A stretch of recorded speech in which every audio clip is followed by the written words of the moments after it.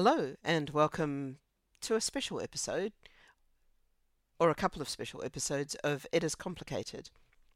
Normally at this point you'd hear some plinky plonky ukulele music and Josephine's wonderful radio voice introduction. This is Dr. J attempting to do the same.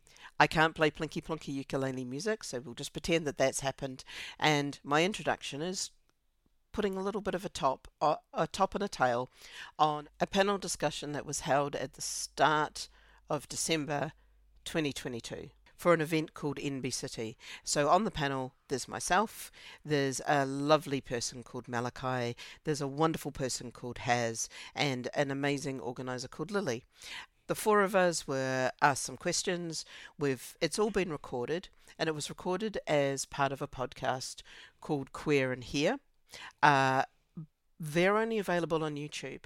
So having had a quick discussion with them, I said, hey, why don't we grab the audio, put a little top and tail on it, and put it out on the It Is Complicated podcast, because I think it's such a good discussion. You'll really enjoy it. So here it is without any further preamble. Hi, everyone. Welcome to NB City. What are we calling this? The panel discussion. Welcome to the panel discussion. My name is Harry, or Haz. My pronouns are they, he. Hi, I'm Lily, pronouns she, they. Hey, I'm Dr. J. I use they as a pronoun. Hi, everyone. My name is Malachi. My pronouns are they, them. We should probably say a bit about ourselves as well, shouldn't we? So, I'm Harry. I'm an actor. I am currently studying musical theatre at Mount View. I am also the creator and I don't know what the word is, question asker on Here and Queer, the queer podcast, which we are recording for today. Woo. That's it about me. Lily, do you want to talk a bit about yourself? Hi, I'm one of the producers of this event. I study creative producing, matching that. I do come from theatre design, so my background is quite theatre heavy, very traditional as well. Yes, I will already, because it kind of works with that. I was when I moved to London 2.5 months ago. So I'm quite fresh to the city. I kind of looked around and I really struggled with getting to, kind of finding my place in the city. And then I talked to Alet and I was like, we need to do something. And that's kind of how the idea of this event was born. I just wanted to connect people and bring everyone together. And I thought it's nice if we can create an event that caters for everyone, from the people who do like to party a bit more to people who are like more quiet and like to play games. So I thought we just bring everything together, and then had the idea of bringing businesses in, which work fabulously. So do stop by Studio 5. And I will now go over to Dr. J. Oh God, how to describe myself. So I'm doctor because I have a PhD in immunology, which wasn't important until about 2 years ago, and then suddenly everyone's like, wow, you do immunology, and I'm like, yeah. So I did that. I ended up in technology. Just, it's a long story, we won't get into it. And I currently work for a technology company called ThoughtWorks that allowed me to write my own job title. So I got to write my job title, Harbinger of Change, because if you get to write your own, make it so weird that everyone's like, what on earth is that? And I'm a business analyst. I wave my hands and get people to talk, essentially. What else do I do? I do a podcast called It Is Complicated with my best friend, Josephine. We're about to release episode 54. The episode that's currently up, we just did an interview with Kate Bornstein. Might have heard of them, might not. Yeah, they're a kind of unknown person that we gave some space to. The fact that I said that about Kate Bornstein, I'm such an asshole. I've produced a festival called Queerest of the Queer, and which most of you probably were too young to go to when it was out in 2015. I've been around the queer scene for 17 years since I arrived in this country. It's been 84 years, and I feel old when I talk about being in London for 17 years now, and it's quite frightening. I come from New Zealand, hence the slightly weird accent. What else do you want to know? We'll probably find out more as I talk later. So I'm a writer of poems and essays, and a director of theatre and performance art, and a producer of experiences and shows and festivals and events, and a consultant that tells people how to be better. I've been doing all of the above for about 8 years. I have yet to complete a qualification after GCSEs, and somehow I'm still employed. Well, hey. That's the way to end it. Well done. So yeah, we'll move on to questions. So I suppose the first thing I would like to ask, maybe I'll answer them as well, is what does being non-binary mean to you? That's a big question. But, what does non-binary mean? Yeah, go on, Malachi, go first, please. Yay.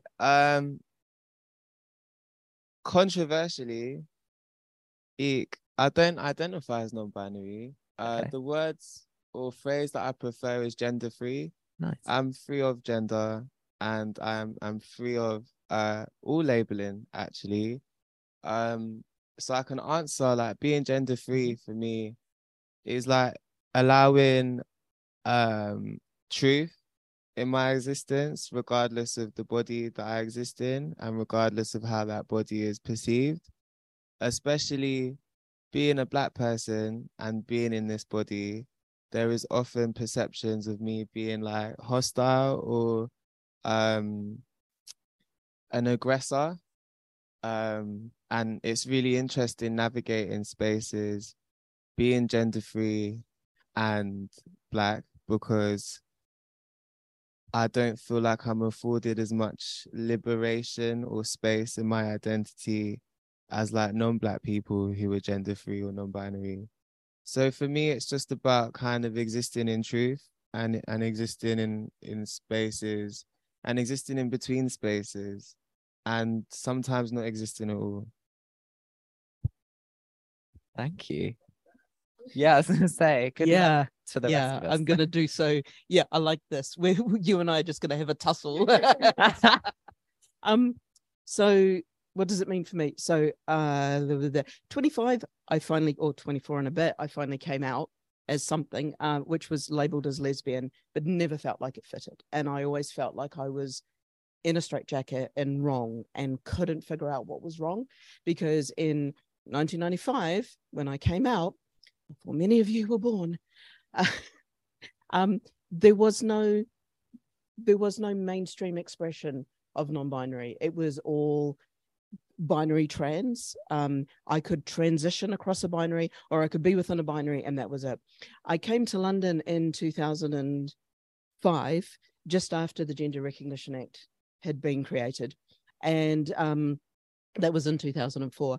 And I met a whole pile of people who were running this thing called Transfabulous, and I got to meet a whole pile of ideas there around what it meant to be trans in this new world where trans was legalized. But also people started to introduce me to this notion of being outside of the binary, and there was this notion of non-binary, there's a notion of genderqueer, there's a notion of trans. I was seen as transmasculine, which is hilarious. If you can see me now, I am camper than a camp thing, and I have beautiful nails. I'm not masc in any real sense, other than my body fits men's clothing better than women's clothing. So that's why I get seen as masc sometimes. It's very, anyway. So one evening, I was having a discussion with my friend Josephine, one of many, about what my gender was, and we're playing SingStar and having lots of fun on the PlayStation. And we discovered that my gender is, I'm trans, but I'm not transgender, I'm transgressive. So we then moved from that to discovering what my gender is, which is a 3-word sentence. I'm transgressive, non-binary, genderqueer. Now, those who say non-binary and genderqueer, they're umbrella terms and they're not normally used together. I say, see the first word, haha. But that gave me the freedom to describe who I was in a way that most people went, that's way too complicated to understand. You obviously don't fit into this side of the binary or that side of the binary. And I'm like, yeah, I'm off somewhere else finding coffee. And that's how I see non-binary, and that's how I describe it at work. It's like there are men and there are women. You can move from one side to the other. You can be androgynous. You can do all sorts of things with this binary. I don't have a relationship to it. I don't get it. It doesn't have anything to do with who I see myself as. So what does being non-binary mean to me? I would say being non-binary to me, similarly to you, Malachi, I really connect with what you said. Don't really identify with anything. I cling to the term non-binary. I don't like terms. I don't like boxes, but I cling to the term non-binary because it's what feels most right at the minute. However, non-binary to me, being who I am, to me means love, and it means loving myself. It took a long time to get here. But yeah, to me, it just means loving myself regardless of what society tries to implement, what other people see when they look at me, whatever boxes people want to put me in, I know I don't belong in. That's what being non-binary means to me. Yeah, I think I'll leave it at that. What does it mean to you, Lily, please? Thank you. Wow. Now I feel like going last as well. I would say it means to me, first of all, that I can just express myself freely, that I don't even try to fit in any box. I do, for me personally, find it still helpful to say I'm non-binary. It just, I think, helps in where we are at the moment with people then knowing. But overall, I would say it helps me with, my creativity as well. Just because not trying to fit in any box feel like helps me just be just very liberating, actually. And I don't know how to top any of what you guys said, so I will. I was going to say, actually, that's a really good point. I experienced this today, really, or the words left my mouth today. Just how much being myself actually means to me and actually allows me to express myself, not just as myself, but as characters. So I've just been through a rehearsal process in which the director was fantastic and very,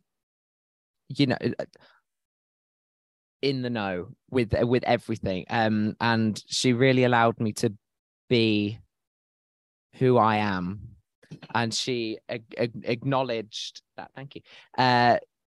She acknowledged that there were some things happening in the room, maybe at times with the musical director would sometimes misgender me or stuff like that, and she acknowledged that was happening, and she went and dealt with it without me having to say anything. And I thought, I mean, it's just the right thing to do, isn't it? It's what should happen. But for me, I was like, even though I shouldn't be, I should be saying, well, yeah, thanks, that's what you meant to do. But it actually felt it felt lovely to know that yeah. The bar is so fucking low for I know. allyship. Literally, the bar is so low. Literally, it's almost like you need to give people cookies for not beating you up. It's set that low. But I'm lucky where I work is that people are really getting the message about allyship and understanding, and we talk about things like when I joined 6 years ago, they didn't know how to ask somebody's pronouns. They now know not just to ask somebody's pronouns, they know to introduce themselves with pronouns, so they don't have to ask somebody their pronouns when somebody is not easy to read in terms of a binary gender or something like that, which makes a big difference. We now give out pronoun badges. By the way, I have a truckload of theys because what's the line? My their badges bring all the queers to my yard, and their life is better than yours. Damn right, it's better than yours. I would teach you, but yeah, we would have to charge. No, I think but the bar is so low. It's so shit, isn't it? The bar is so low. But yeah, I also sometimes count myself lucky to be in the theatre industry, which is, I think, so much further advanced in this area, particularly because it is so queer dominated, than the rest of the world, and the rest of the world outside of theatre. And I often, like, it hits me sometimes. I realize I shouldn't be counting myself lucky for being respected. Like, that should be a given. Like, this is how it should be. You know what I mean? I think, did anyone else have anything to add? Did you want to add anything? Please do. Allyship. My consultant brain is switched on when you say that word. I deliver consultancy in sort of organizational development and anti-racist training, and sort of how to approach creating spaces that are anti-colonial from the ground up, which is hard to do in an industry built off of like charities. The first charity was the East India Company, that is responsible for lots of Britain's wealth in the Industrial Revolution, which was extracted off of people that look like me. So it's really hard to like conceptualize what allyship looks like in a broken sector from my point of view. And oftentimes it feels really performative. It feels like I'm being an ally today because it's the right thing to do, and tomorrow I'm going to say whatever it is that I say behind closed doors. And I think sitting in an intersection of being queer and refusing gender and being neurodiverse and being Black and sounding like how I sound, being from a working class background, it's really tricky to like know which thing to represent. Like, be an ally for my ethnicity, be an ally for my neurodiversities, be an ally for this, for that, for that.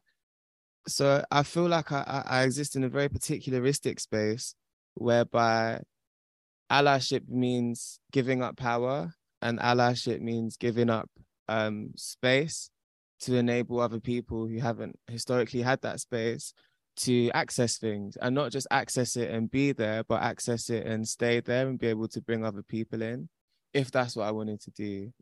I think allyship can be really box ticky and tokenistic, which is why there's like seasons of like, here are the gays, and it's for 2 weeks only. It's like, oh, I didn't know I existed for 2 weeks at a time. That's so fascinating.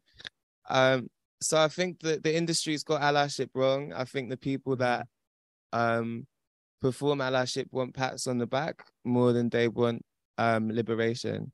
And liberation doesn't mean for some, liberation is for everybody, for people that sit at all those cross sections, and for people who want to thrive in this industry.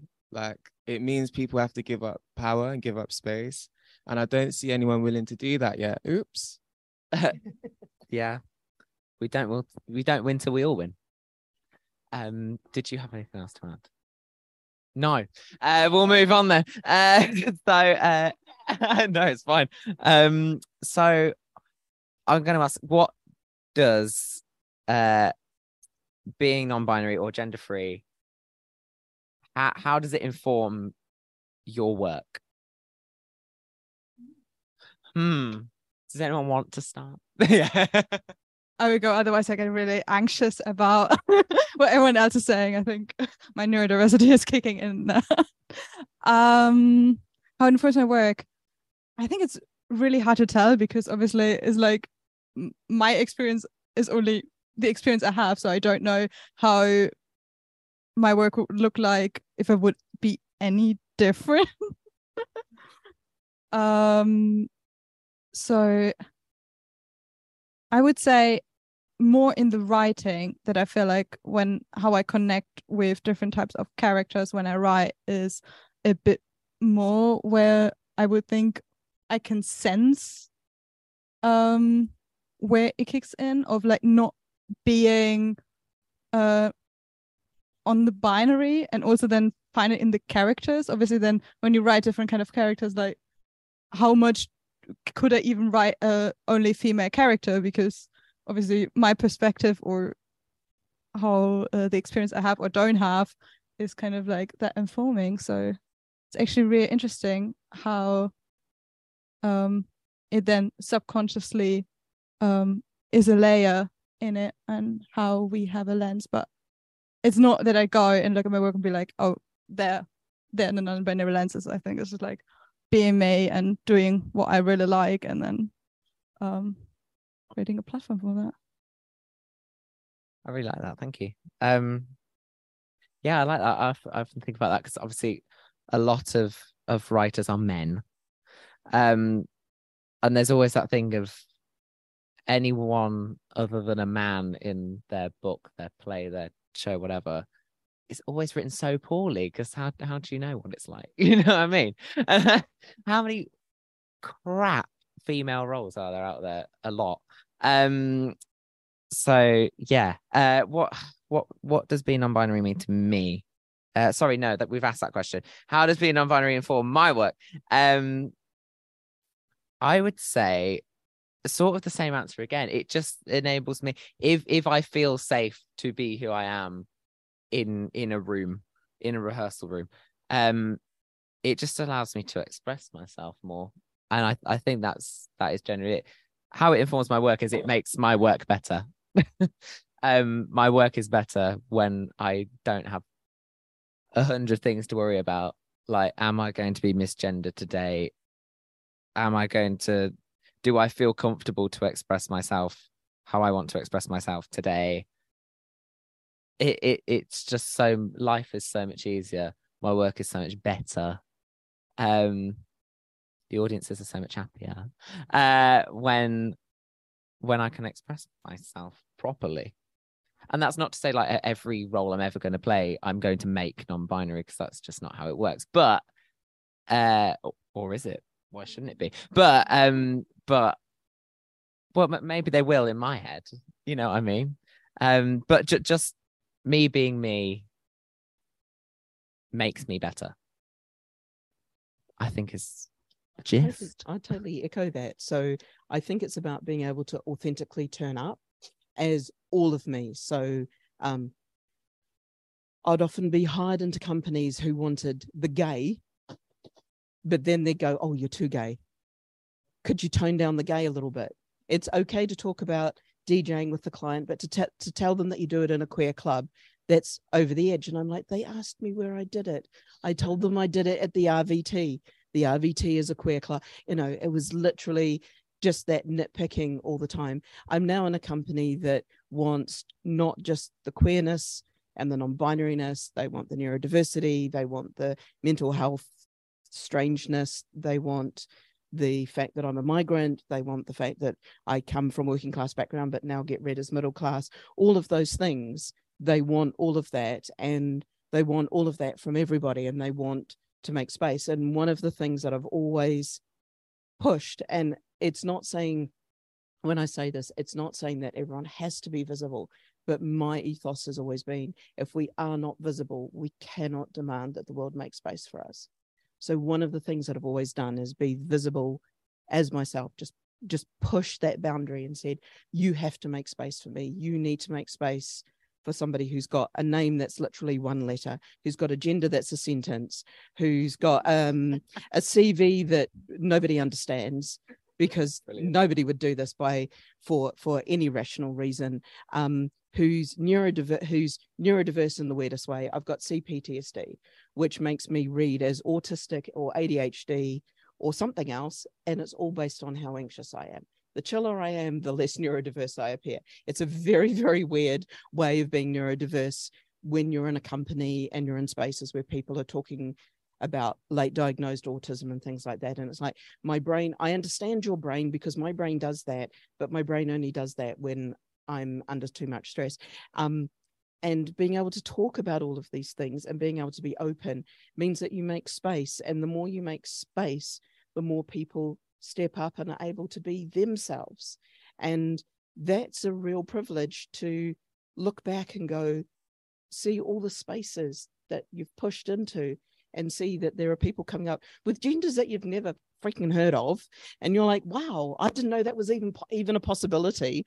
I'm waiting. Everyone says,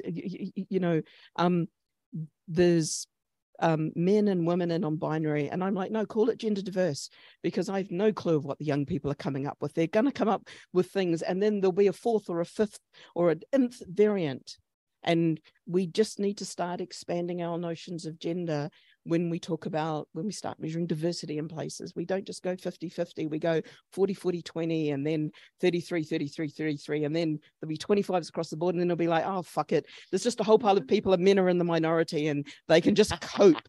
It's kind of that pushing that thinking and seeing that starting to happen, which is, a real privilege and a real, we're supposed to be talking about joy. It's a real joy to see that just by being visibly and painstakingly taking up space, people fall into the space, and people then start to be themselves and take up space in a very different way and challenge your thinking and challenge your ways of being. Thank you. Yeah, that was really articulate. Yeah, it's interesting, isn't it? It's an interesting one. I think for me, the way that it shows up in my work, is that I see myself as limitless, but I also don't really see myself as a human a lot of the time anyway. So it's like, I'm like, I feel like I listen.